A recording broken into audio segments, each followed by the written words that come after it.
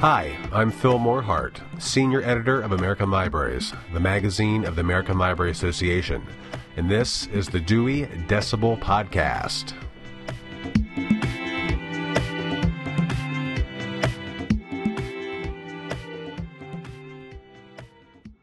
I know you can't tell from sound alone, but I'm not at Dewey Decibel headquarters in downtown Chicago right now.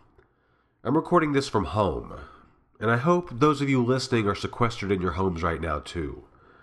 I won't lie, I struggled with how to open this episode. What to say to a world that seems to be changing by the minute thanks to the COVID-19 virus. We debated even doing the episode at all. But despite everything that's happening around us, we can't forget who we are and what we do. It's still March, and it's still Women's History Month, something that's unfortunately being overshadowed. But not here. Not now.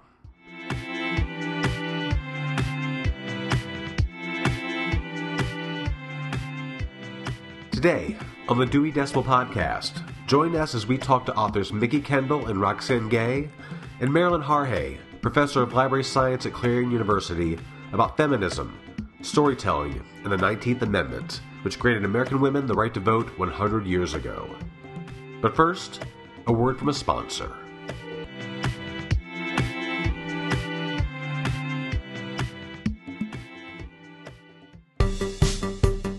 Does your library have books? What about patrons?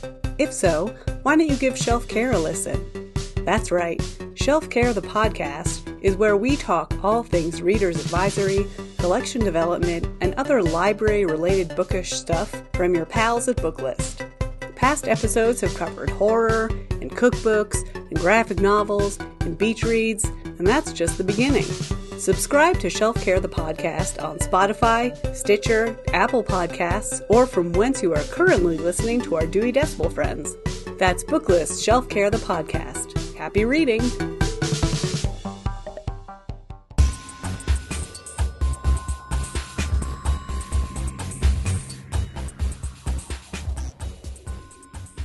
Mikki Kendall is an author, activist, and cultural critic based here in Chicago, whose new book, Hood Feminism: Notes from the Women of Movement Forgot, was released in February. She spoke with American Library's editor-at-large, Ann Ford, about the book and more.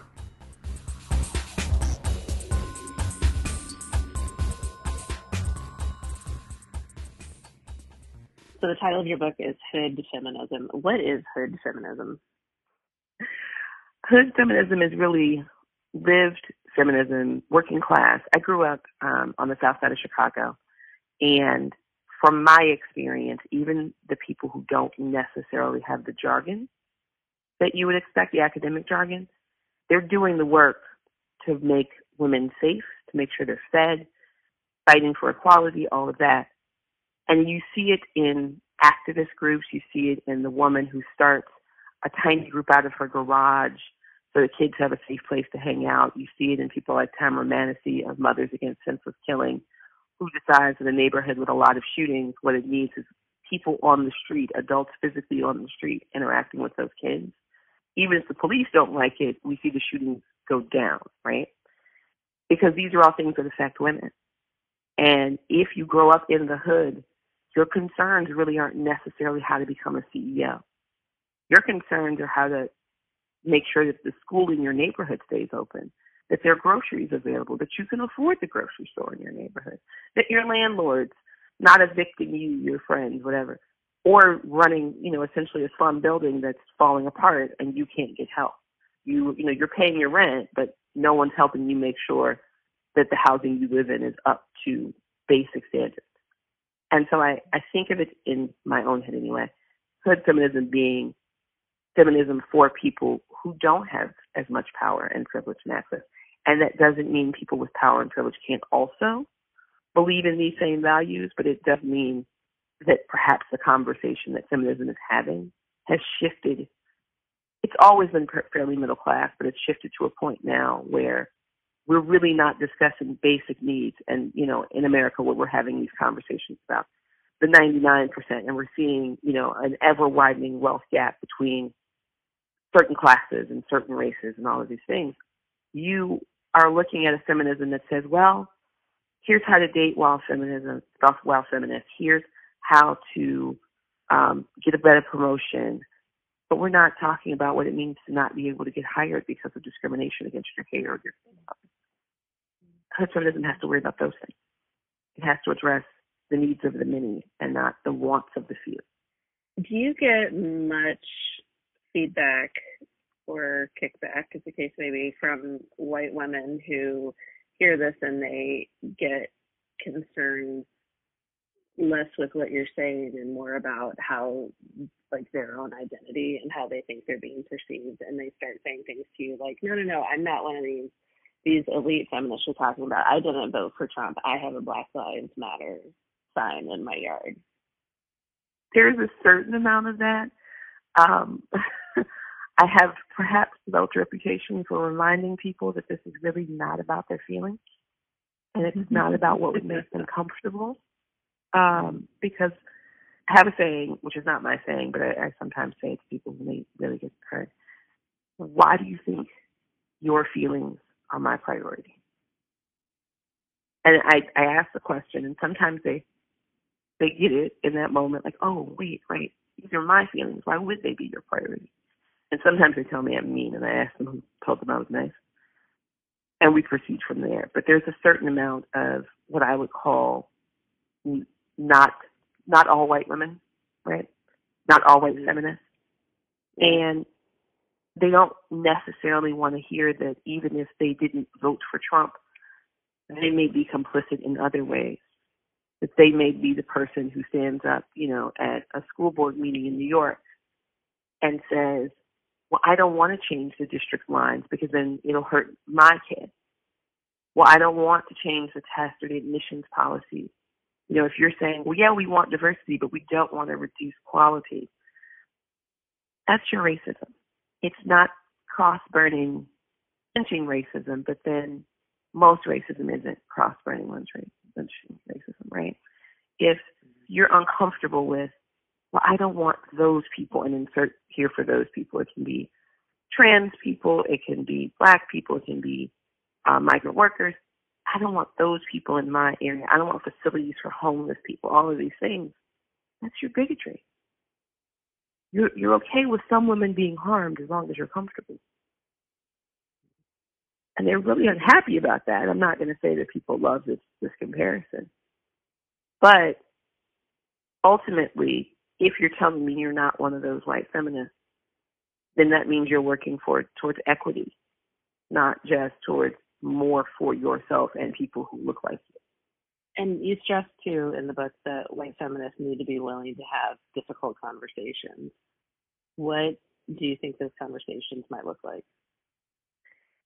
I think some of those conversations literally have to be between white feminists and their families, right? We talk a lot in feminism about the patriarchy and combating the patriarchy. Well, the patriarchy isn't actually this amorphous force that, sort of descends from heaven and does things. It's people. It's your uncles, it's your cousins, it's your brothers, it's your dad, it's your spouse. It sometimes is you. And you need to be willing to understand that, A, there's more than one kind of patriarchal issue happening here, and that different cultures have different problems. So every woman's got to do that work internally. But also, if we're talking about the major white male patriarchy in a white supremacist society, the people best positioned to challenge it are white women. But they're also the ones who sometimes benefit from it.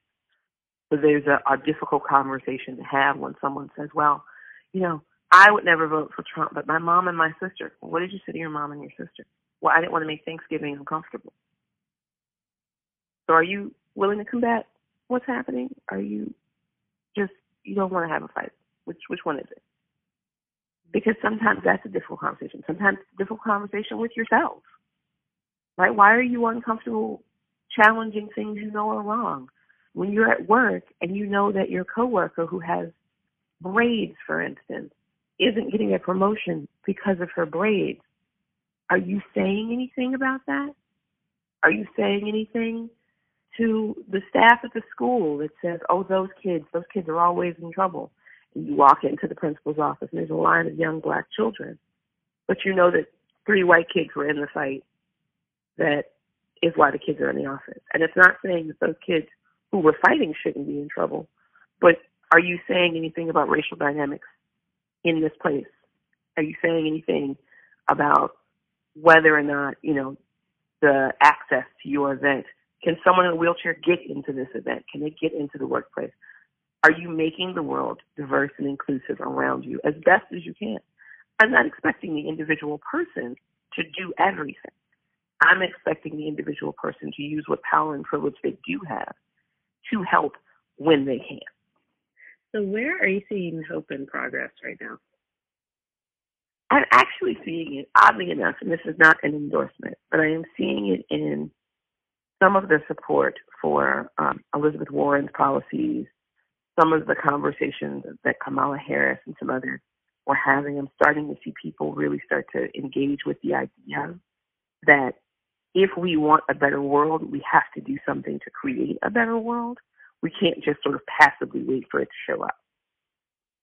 I know that there are people who are pro-Bernie or pro-Biden, Klobuchar, all of that. And this is, like I said, not an endorsement, but it's interesting to see, even though many of these are folks who politically I don't completely agree with, starting to have meaningful conversations about the idea that things can be materially improved by taking care of people, right? So when we're talking about student debt, access to affordable college, food stamps, or other programs that would raise the minimum wage, that kind of thing, it makes me feel like possibly we're headed in the right direction.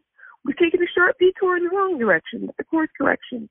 It makes me feel like people realize, oh, wait, maybe we do have to actively do something if we want things to improve. And that's necessary.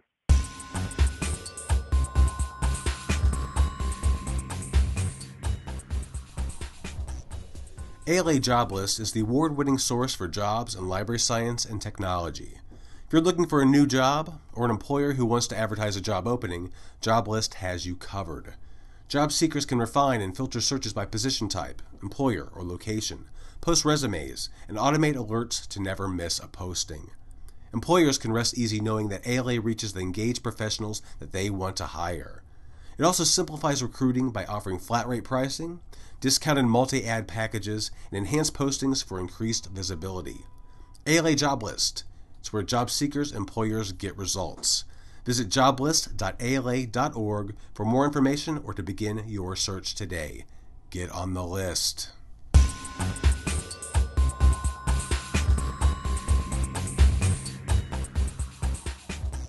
Roxane Gay is the best-selling author of Bad Feminist, Difficult Women, and Hunger, a Memoir of My Body, in addition to being a university professor and renowned cultural critic. She's also serving as honorary chair of Preservation Week this year. That's April 26th through May 2nd. Roxane spoke with American Library's senior editor Amy Carlton about the importance of oral histories and social justice movements and in telling women's stories, and much more.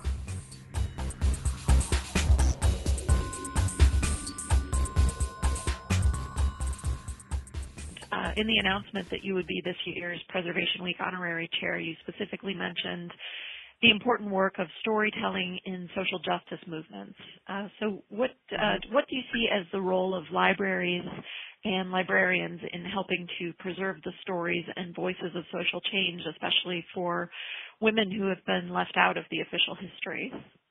Well, the unfortunate thing about history is that all too often it repeats itself because we forget how things really happened. And I actually think we recently saw that when, during the Democratic debate, Pete Buttigieg said that we're stuck between the interests of Donald Trump and then Bernie Sanders, who has nostalgia for the social action of the 1960s. And what happened in the 1960s was a great social upheaval, particularly in terms of civil rights, that made some of the equality that we have for people of color and for the LGBTQ community possible. And you could just tell that was someone who was not well versed in the history that made his life possible. And that's why it's so very important to share these oral histories and every other form of history, whether it's saving pamphlets, and books and posters and just knowing what the people who have contributed to social change went through and what they were up against and how they brought about change. What's been the influence of storytelling and oral history on your own work?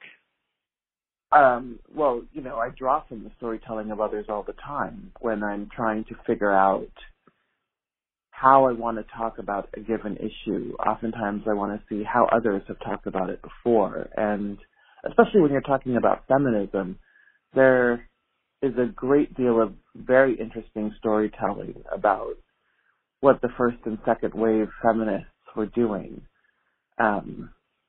in the 20th century and even before that. And it's just incredibly valuable, even if it's not going to have a direct correlation to what I'm writing, to just know the foundation upon which I'm writing.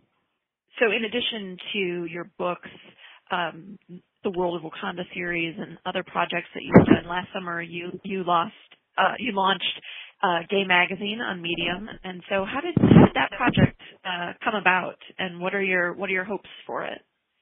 Medium approached me and wanted to do something with me because 2 years ago I had done a project called Unruly Bodies, which was a month-long magazine where I asked people the question, what does it mean to live in an unruly body? And I published what they wrote in response, and it was really great because I got so many different kinds of essays about the embodied experience.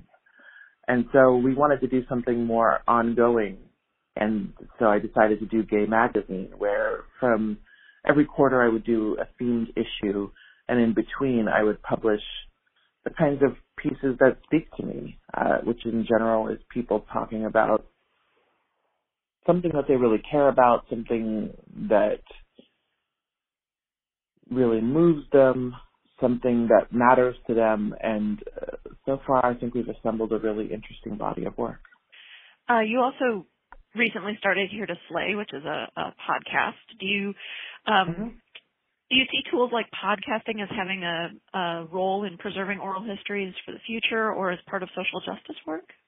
It can be, certainly.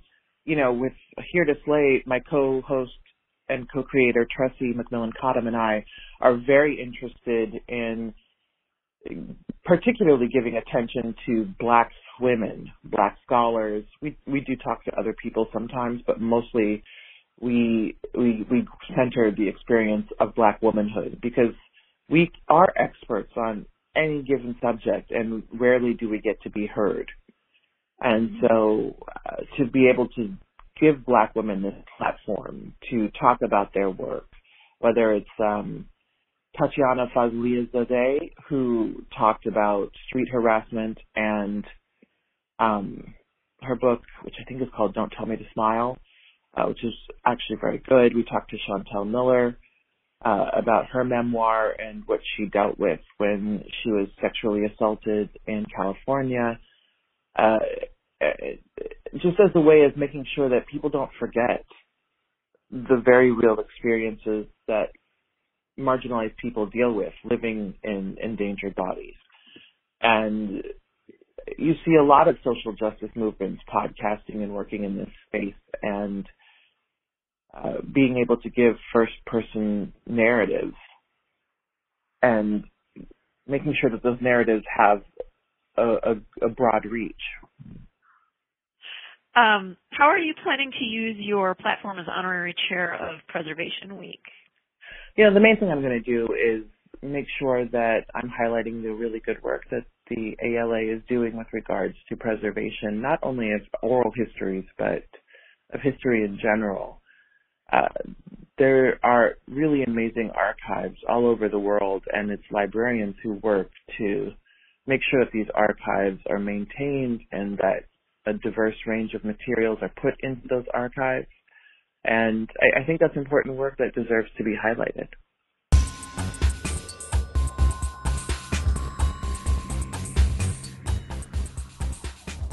The 19th Amendment to the U.S. Constitution, which granted American women the right to vote, was ratified on August 18, 1920.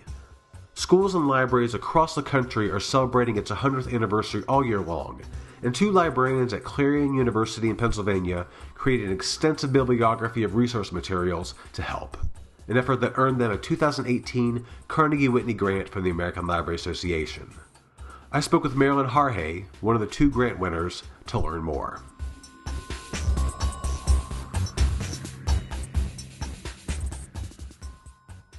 Let's talk a bit about this bibliography that you and Janice Kruger created for the 19th Amendment, resources for the 19th Amendment. What prompted the creation of this? Whose idea was it? Well, as you mentioned, Janice was my co-author, and I have been collaborating on a number of research projects. I teach collection development and genre fiction, and Janice has expertise on K through 12 topics.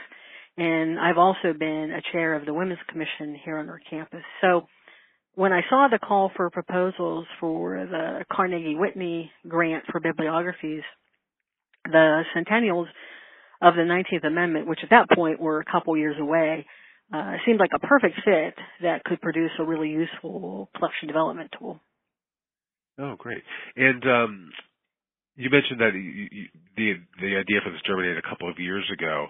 How long did it take for you to compile this bibliography? Well, it did take a couple years. The grant itself is actually set up on a 2-year cycle. And so for the first year of the grant, we spent several months reviewing books and compiling the bulk of the bibliography. And then over the second year, while we kept adding to the bibliography because, of course, new books were being published because it was a hot topic coming up on the centennials.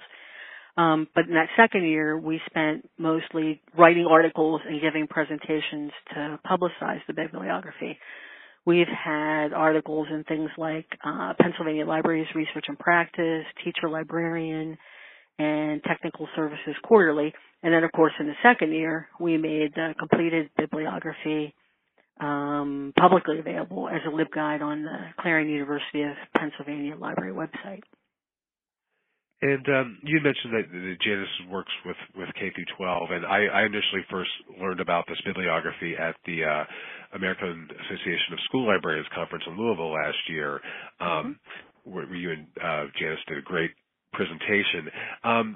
Is the bibliography geared toward a certain age level? Is it for younger readers, younger learners, or is it encompass all ages?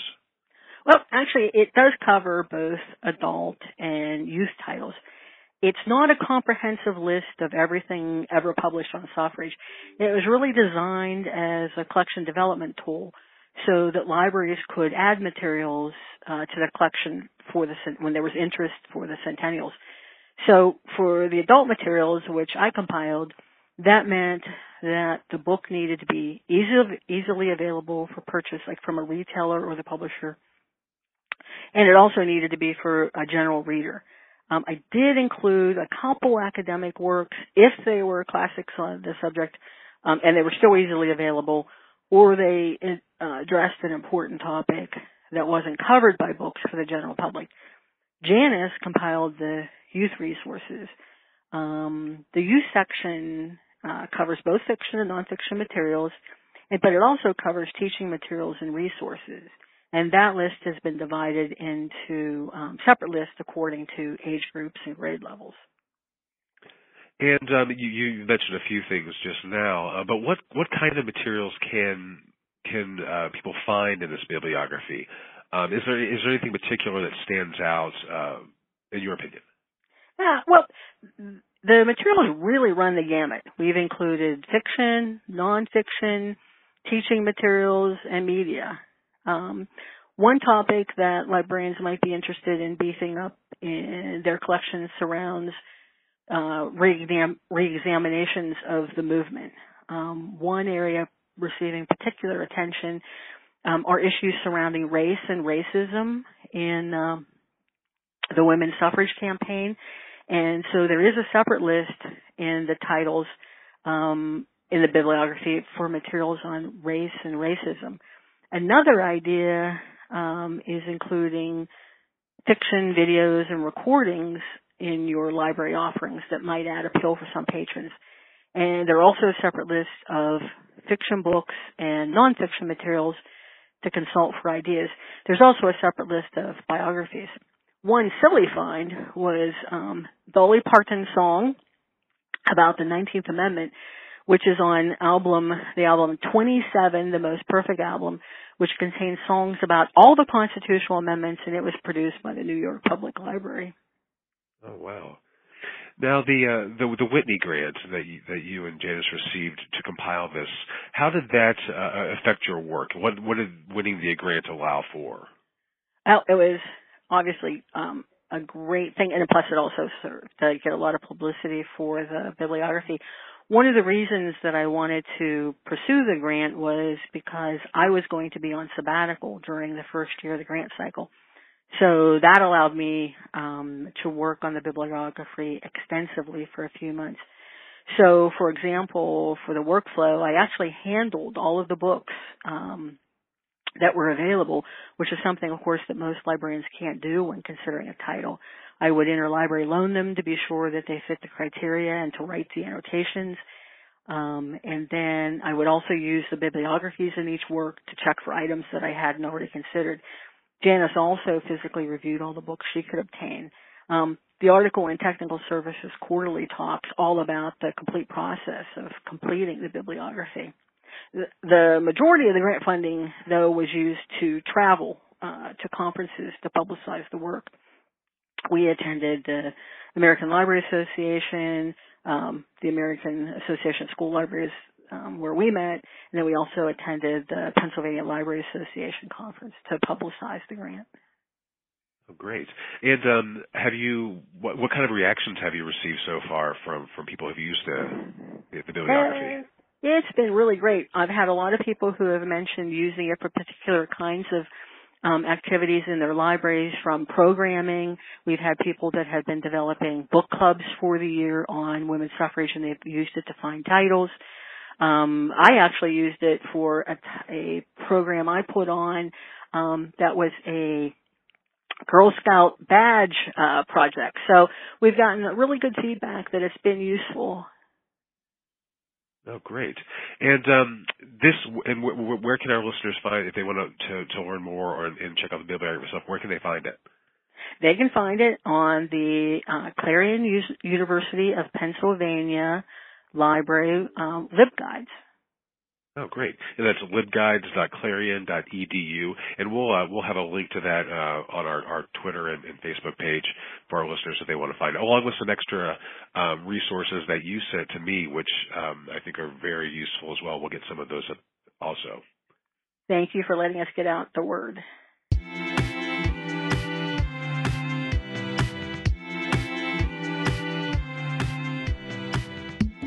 That wraps another episode of the Dewey Decibel Podcast. Many thanks to Mickey Kendall, Roxanne Gay, and Marilyn Harhay for speaking with us today.